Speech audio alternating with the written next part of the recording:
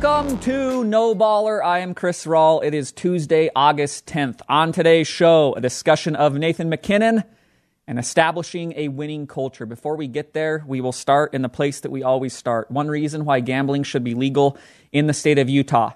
Nathan MacKinnon is one of the best hockey players on planet Earth. He plays for my favorite team, the Colorado Avalanche. Currently, he is listed as plus 500 to win the Hart Trophy for the most valuable player in hockey in the upcoming season. And I'm all aboard it. And there's one reason and one reason alone. Because in a recent interview that I will discuss more throughout the course of the show, one of his ex-teammates said, Nathan MacKinnon, he came in, he established this culture, and he took away all of our treats. He said, no soda for you, no Snicker bars for you, no ice cream for the locker room. We're going to eat healthy. We're going to do it right. And that's how we're going to win, amongst other things.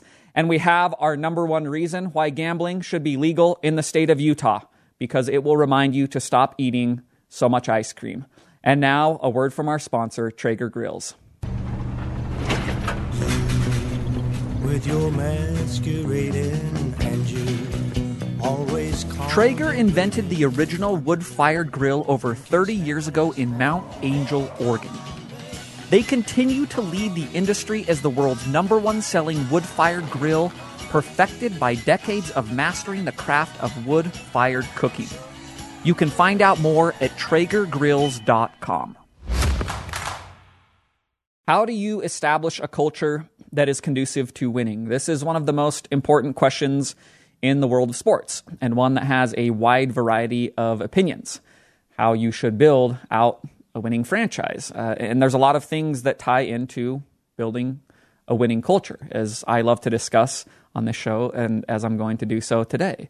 There's a lot of different opinions on the team building side, just the roster building and the mechanisms that go into that. In football, is it all about getting the quarterback first, or is it about getting the lines first? Which of those is more important to have out of the gate? In basketball, is it simply just about the accumulation of star power, get as many stars as possible and go from there? Or does fit actually matter? Is it about getting a star and then piecing a roster around them in a way that is more conducive to their skill set? In hockey, what is more important between power or speed, grit or skill? All of these things are questions that each organization and each fan kind of has different ideas within their head about what is better for their team or teams in general. On the management side, it's kind of simple. It's just don't barf on yourself. Don't be a Donald Sterling like he was with the Clippers, where he runs them into the ground for 3 decades and then leaves ashamed and looking like a clown. Don't be James Dolan with the Knicks,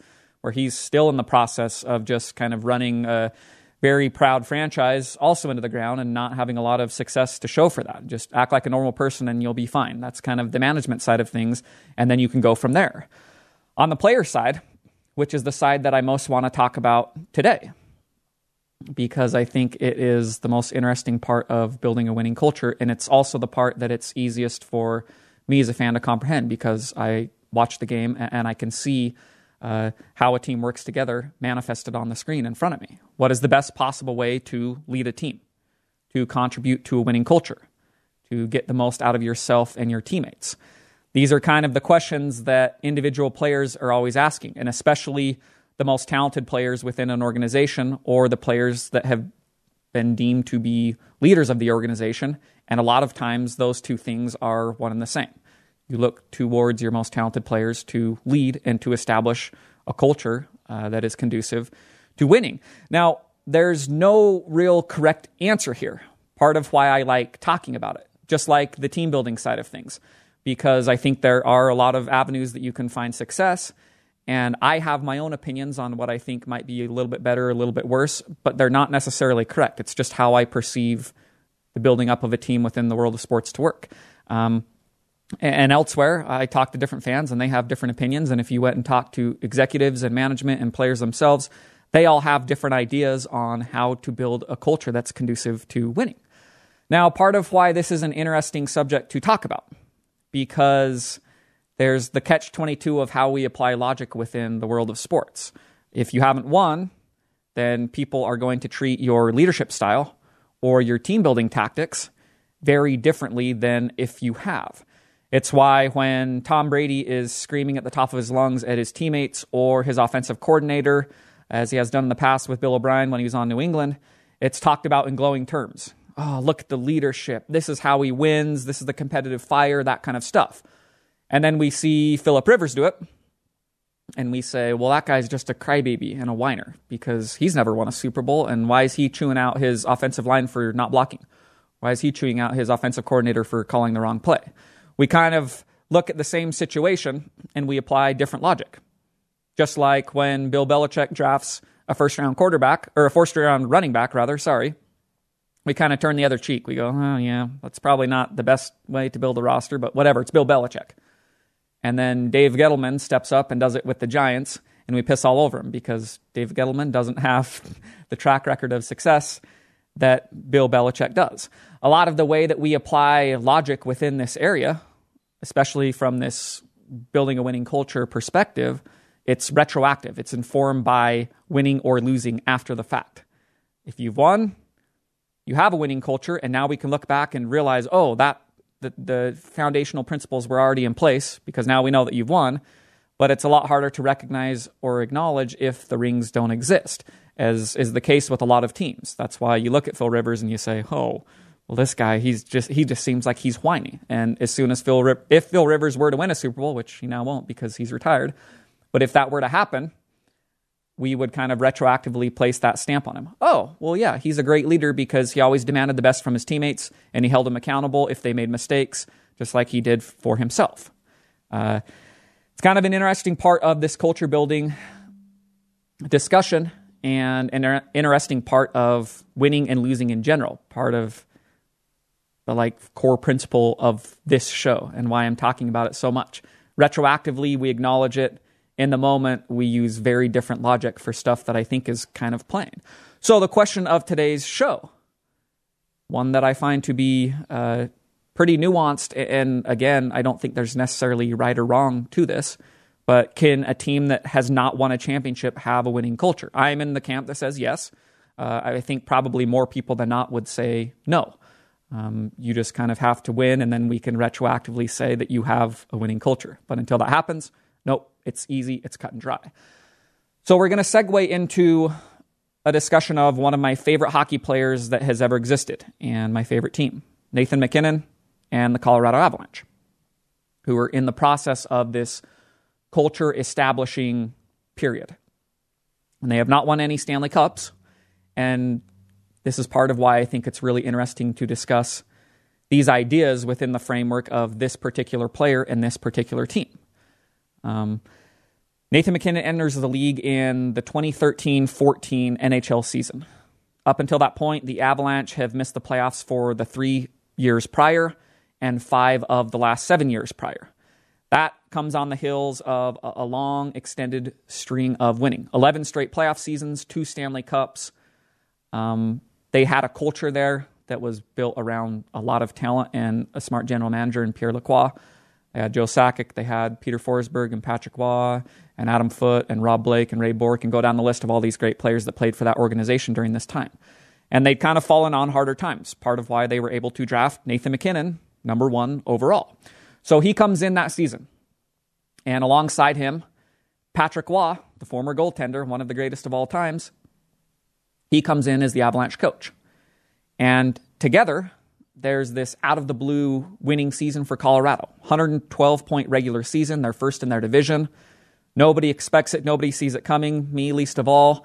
The Avs are playing all these crazy games. They're scoring with their goalie pulled, and they go into the playoffs. It's this just really cool, emotional ride for me as a fan because I hadn't been able to watch the Avalanche win a lot in the recent past, and I also hadn't watched them in the playoffs. MacKinnon plays all 82 games that regular season, finishes with 63 points. The future is incredibly bright for him in that moment. I'm super fired up because I go, now we have a foundational piece. We have the cornerstone center, and that's something that we can build around. So they play the Wild in the playoffs, 2014, round 1. Crazy back-and-forth series. Everything under the sun happened within it. And MacKinnon is doing stuff on the ice that, again, it's getting me fired up for the future because he has the primary assist on a Paul Stastny overtime winner in Game 1. He scores an overtime winner himself in Game 5. The Avalanche go to Game 7 of that series. They're up by a goal with 3 minutes left. They give one up. Nino Niederreiter scores in overtime for the Wild in Game 7. Total heartbreaker. Avalanche are out of the playoffs. But I'm optimistic because I think, all right, we got the foundational piece with MacKinnon, number one center. That's what every team needs. And now Patrick Waugh's here, and a lot of people, myself included at the time, think that a culture is being established with him as coach. And that really turns out to not be the case because he flames out quickly. He's gone after 3 seasons, and the Avs fall back in this rut of losing. And MacKinnon kind of regresses from where he was his rookie season. So by the time we get to his 4th year, MacKinnon, he still is playing 82 games, but he has 53 points, less than he did in his rookie season, and now we're his 4th year in the league. And the Avalanche are the worst team in hockey in 2017, 22, 56, and 4. So at that moment, I'm still watching because I'm a big Avalanche fan and I like following my team, but it's also grim as hell on the fan side because there's nothing there. Even with MacKinnon, I go, I don't know, like I've seen glimmers and flashes from this guy that are otherworldly and the talent is there, but for whatever reason, things aren't clicking. And more worrisome, there just doesn't seem to be any culture in place for this franchise, for knowledge of how you win as a franchise, how you build a team out, how you coach that team, and then once you have talent in place, how that talent holds itself accountable on a peer-to-peer kind of level for mistakes and getting better and all that kind of stuff. Now, we start to see the foundation really being laid in 2018, which is the true Nathan MacKinnon leap on ice. He has 97 points in 74 games that year. He's the runner-up to Taylor Hall for the Hart Trophy, MVP of hockey. From this point into present day, MacKinnon is just a super-duper-duper star, one of the very best players in the world, and everybody acknowledges him as such. He breaks through that wall and just hasn't really looked back. Now, alongside this, when it comes to building a culture, you have really noticeable efforts on the team-building side that start that year, but have really come to light over the next few years, including up into present day. And they start with general manager Joe Sakic, a guy who is very, very familiar with winning culture in his own right. He was the captain of those Avalanche teams that won the Stanley Cup in 96 and in 2001 and had this extended decade-plus, really incredible run as a very successful organization and franchise, and also a dude who really understands what it means to be super talented on ice and how you can lead when you're in that position. Joe Sakic, he was the captain of the team. A lot of people, they call him Quiet Joe. That was his nickname. He went about his business. He led by example. He wasn't going to go and scream and shout and holler and all that kind of stuff. He went about his business in that specific way. And that worked for Joe Sakic, and that worked for that team. And it's also very interesting to note in light of MacKinnon and the way that he is kind of turning into a tone setter and a culture builder for this current Avalanche team. So there's only 4 regulars left on the Avalanche roster in 2021 that were there on that 2017 dumpster fire of a team. It's the entire top line. Nathan MacKinnon, Gabe Landeskog, and Mikko Rantanen. All 3 phenomenal NHL players in their own right, and Erik Johnson. 4 players left.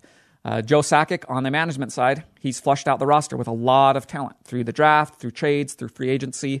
And you look down the Avalanche roster right now and you go, that's a team that's built to win the Stanley Cup. Cale Makar, Devon Toews, Sam Girard, Darcy Kemper, Andrei Burakovsky, Nazem Kadri, JT Compher. Go down the list of a lot of these depth pieces or stars in their own right when you look at the top of that list. And you say, all right, the talent is in place. Seems like Joe Sakic knows what he is doing when it comes to putting a team on the ice that is capable of winning and capable of winning a Stanley Cup. Everybody around the league, they agree that this team has one of, if not the brightest futures in hockey. They've also lost in the second round of the playoffs the last 3 years. So now we kind of arrive at the crux of the question I mentioned prior. Is a winning culture already there, but hasn't been manifested, or do things need to change? This is kind of the question that teams in Colorado's position are always asking themselves, and one that is always a really interesting crossroads style moment. Okay, we have a talented team in place, but do we need to make tweaks to it? Do we need to change the vision somewhat? What do we do here? Toronto Maple Leafs, they're a good example within the National Hockey League that are kind of going through a similar place where they go, can we really dedicate this much cap space to Austin Matthews and Mitch Marner and John Tavares? We got a lot of talent on this roster. We've kind of been unlucky. We also flamed out in the first round. We keep having these crazy playoff losses. What do we do here?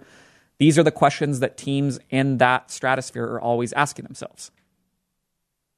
So I'm of the belief that, yes, there is definitely something there, and you don't need to change anything. You keep rolling it out and trust that sooner or later, the bounces and the luck of hockey are going to break our way.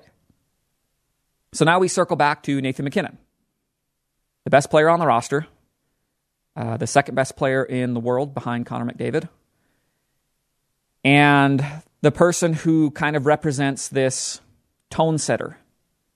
Usually your best player sets the tone. That's how it works in sports.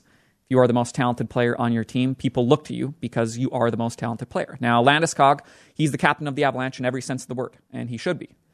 But MacKinnon, as the most talented player on the roster, he also carries a weight and a kind of responsibility for setting the tone for his team and also establishing this culture that's conducive to winning.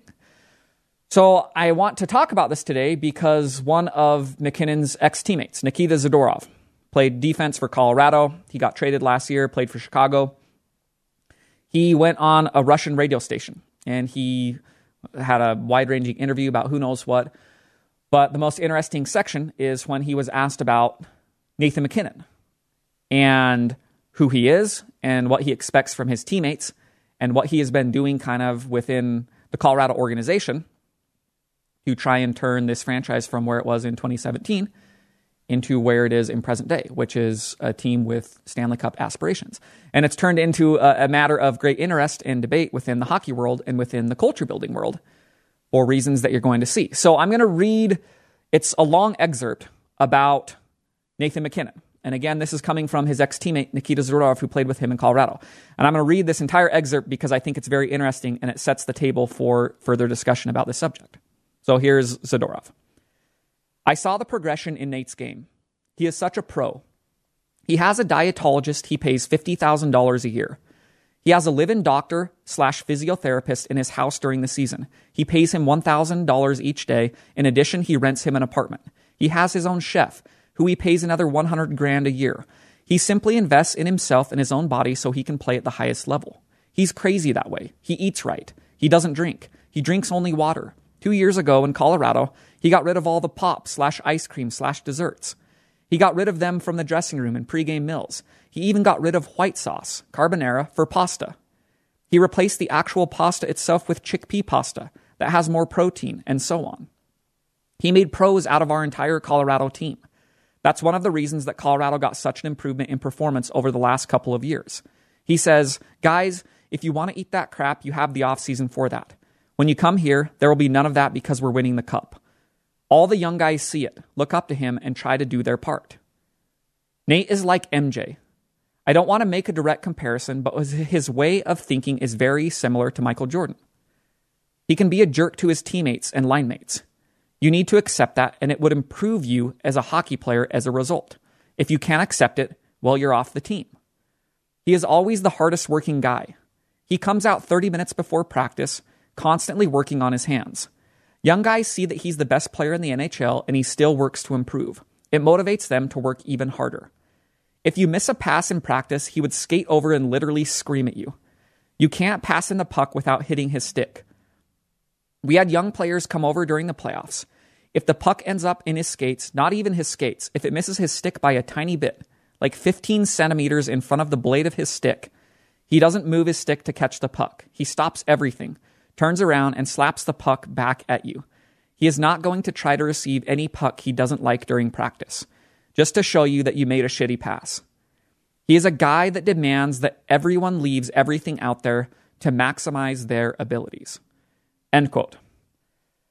So obviously a ton to unpack there when it comes to MacKinnon as a culture builder. And also that last line, which is probably the most fascinating part of it. the guy that demands everyone leave everything out there to maximize their abilities. So this goes into the philosophical side of this, and a lot of the things I was mentioning at the top of the show. What is the best possible way to arrive at that point where you have somebody who is saying, all right, everybody in this entire organization is leaving everything on the ice every single time they step out there. And every single person is going to maximize whatever amount of talent they have within their body. What is the best possible way to arrive at that point? And is there such a thing as a correct way, and I say that in air quotes, to build a winning culture? Again, it's kind of a philosophical question, and one on either side that I don't think has a correct answer, or maybe even necessarily one that is better than another. You hear Zadorov mention Michael Jordan, who is the all-time example of a demanding teammate that bred winning. And Jordan never cared about people painting him as an asshole or actually just acting like an asshole. He didn't care that stuff was going on in practice, and he would look at you and say, if I don't like that, I'll punch you in the head. Just ask Steve Kerr about that. His entire persona was also a lot like MacKinnon's. Because I expect perfection from myself, I expect it from my teammates. Which is also kind of interesting and makes you a little bit uncomfortable because you look at somebody like Jordan, who is one of the most gifted basketball players ever, and you go, well, what you expect from yourself can't possibly be the same as others because you have more basketball talent than those others. And you look at MacKinnon, who is one of the most talented hockey players on planet Earth, and you say, how realistic is it to expect that level of perfection from those around you when they don't have the same talent as you? Now, where this is interesting and where I think there's a lot more area of examination available within it, I think back to watching The Last Dance with Michael Jordan, the big documentary about him, and there's a section of an interview within that where he's talking about this specific thing and how a lot of people thought he was an asshole to his teammates. And in actuality, I'm paraphrasing, but Jordan has this line that was essentially, I never asked anyone to do something that I didn't expect from myself. And when you hear it put that way, and when you think about it in those terms, you come off as much less of an asshole. And when you hear that interview from Zadorov about MacKinnon, and you go, he's there 30 minutes before practice, and he's working constantly, and me being an Avalanche fan, I've read stories about MacKinnon well before this particular interview, about his work ethic, about what he does in the offseason, about what he does during the season, and just this insane, almost sociopathic behavior to get better. Whether that's sitting there and stick handling for who knows how long every single day, or shooting pucks over and over and over, going out and practicing skating drills, all that kind of stuff. MJ and MacKinnon, they're kind of cut from a similar cloth. That's the mold of leadership and culture building that they both bring to the table. Now, we acknowledge it with MJ and just say, this was the way he did it, and the proof is in the pudding. He won 6 NBA championships, and he's acknowledged as one of the greatest winners of all time. And in turn, because of that, the way that he set the tone, the way that he helped establish a winning culture, we acknowledge that is the correct way to do that for that particular team, those Chicago Bulls and Michael Jordan. Now, it's a lot more controversial in context of MacKinnon when it's displayed by a player who has not won a championship. Now, I step in as an Avalanche fan and as a really huge fan of MacKinnon, and I kind of argue, well, his talent speaks for itself. And his drive to win, which has also been categorized before this interview, it speaks for itself. The dude has 69 points in 50 career playoff games. Well over a point per game within the playoffs, where it's very hard to even come close to getting that. I actually watched Game 6 of the Avalanche Vegas Golden Knights second round playoff series 2 nights ago. And I was just kind of struck again by MacKinnon. MacKinnon didn't have a great series. He had an awesome Game 1. He struggled through the middle 4 games of that series. And in Game 6, he was just there for it. And he took a lot of criticism coming out of that series because the Avalanche lost. And he is one of the tone setters. And he is one of the people responsible for establishing a winning culture, which again has only resulted in the Avalanche losing in the second round for the last 3 years. At the same time, I watch him play in that game 2 nights ago, and I'm just like, give me that guy any day of the week and twice on Sunday. He's just always there for it. The speed, the skill, the power, all that's on display, but you also get a sense every time you watch Nathan MacKinnon that that dude is trying his absolute best to win, and he's demanding that from those around him. Yeah, and it hasn't manifested itself in a Stanley Cup yet. I want to read something that was written after this Game 6 loss that I'm mentioning to Vegas. Comes from Peter Baugh of The Athletic, and it's about, obviously, MacKinnon and the Avalanche. The Avalanche had a team with the talent to hoist the Stanley Cup, and the forward knew the opportunity he and his teammates missed. I'm going into my 9th year next year, and I haven't won shit, Nathan MacKinnon said after the 6-3 loss. I'm definitely motivated, and it just sucks losing 4 in a row to a good team. It felt like last year was our first real chance to win. This year, I thought we were the best team in the league. For whatever reason, we couldn't get it together. End quote. That, for whatever reason, stands out to somebody like me. Because for whatever reason, it's symbolic of what I always see within sports, and definitely what I always see when it comes to winning and losing within a playoff setting. It's all the luck, it's all the suspensions, it's all of the puck bounces, you name it. Go down the list of all these things that are pretty uncontrollable that affect the outcome of a game in a series. And I hear the for whatever reason from MacKinnon's mouth, and I go, yeah, last year, or 2 seasons ago, the Avs, they have a team that I thought was built to win the Cup, and then they're just getting injured left and right, and they end up playing Game 7 against Dallas in their second-round series with Michael Hutchinson, their third-string goaltender in net, and Gabe Landeskog, one of their most integral pieces on forward unit. He's not playing in that game. Part of the game of hockey, everybody goes through injuries. That's just the way of the world within this sport that's so physical and has just so many opportunities to get injured. But it's part of this for whatever reason that MacKinnon's talking about. Sometimes you don't win, and a lot of stuff you can't control. Last year, it would have been great to have Nazem Kadri playing in that Vegas series, their second-line center, but he was suspended for the entire duration of it because he threw another one of his dumbass hits that he's thrown in past playoffs, and he hit Justin Falk in the head in the St. Louis series, and now he's suspended, and the Avs don't have a huge piece of their forward unit throughout the entire series that would have been very helpful.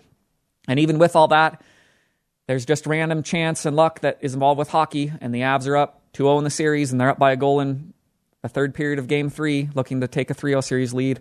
They blow that, and then they're up 2-0 in the third period of Game 5 in a 2-2 series, and they blow that lead, and then they're losing in Game 6. Go down the list of all these things. If you're the Avalanche, and this is my opinion, but I also think their organization and Sakic are kind of, they're coming to the table with a similar mindset.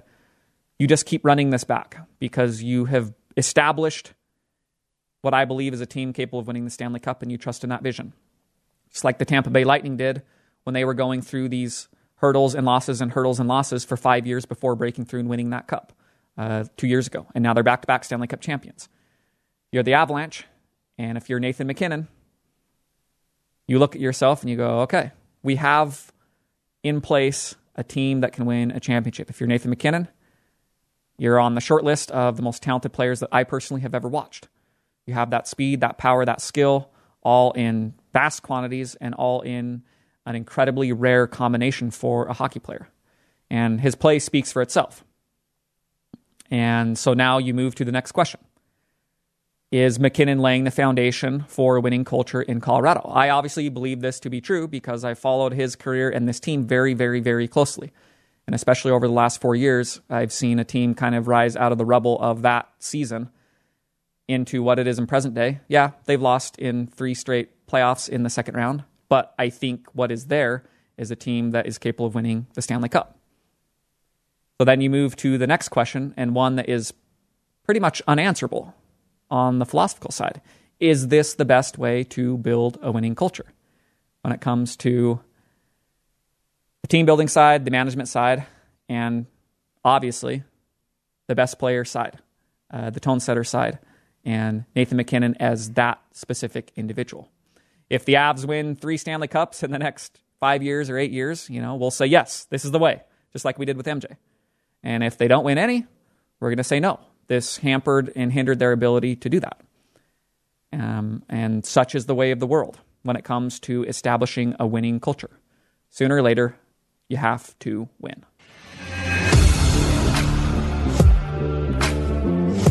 Thank you for listening to No Baller. This show is produced by Weston Tanner and can be consumed in a variety of ways. You can download it as a podcast on Apple, Google, Spotify, or the platform of your choice. You can also view it in video form via the Beehive TV app, which can be downloaded on Apple, Google, Roku, and Amazon Fire. For more information, go to noballer.com.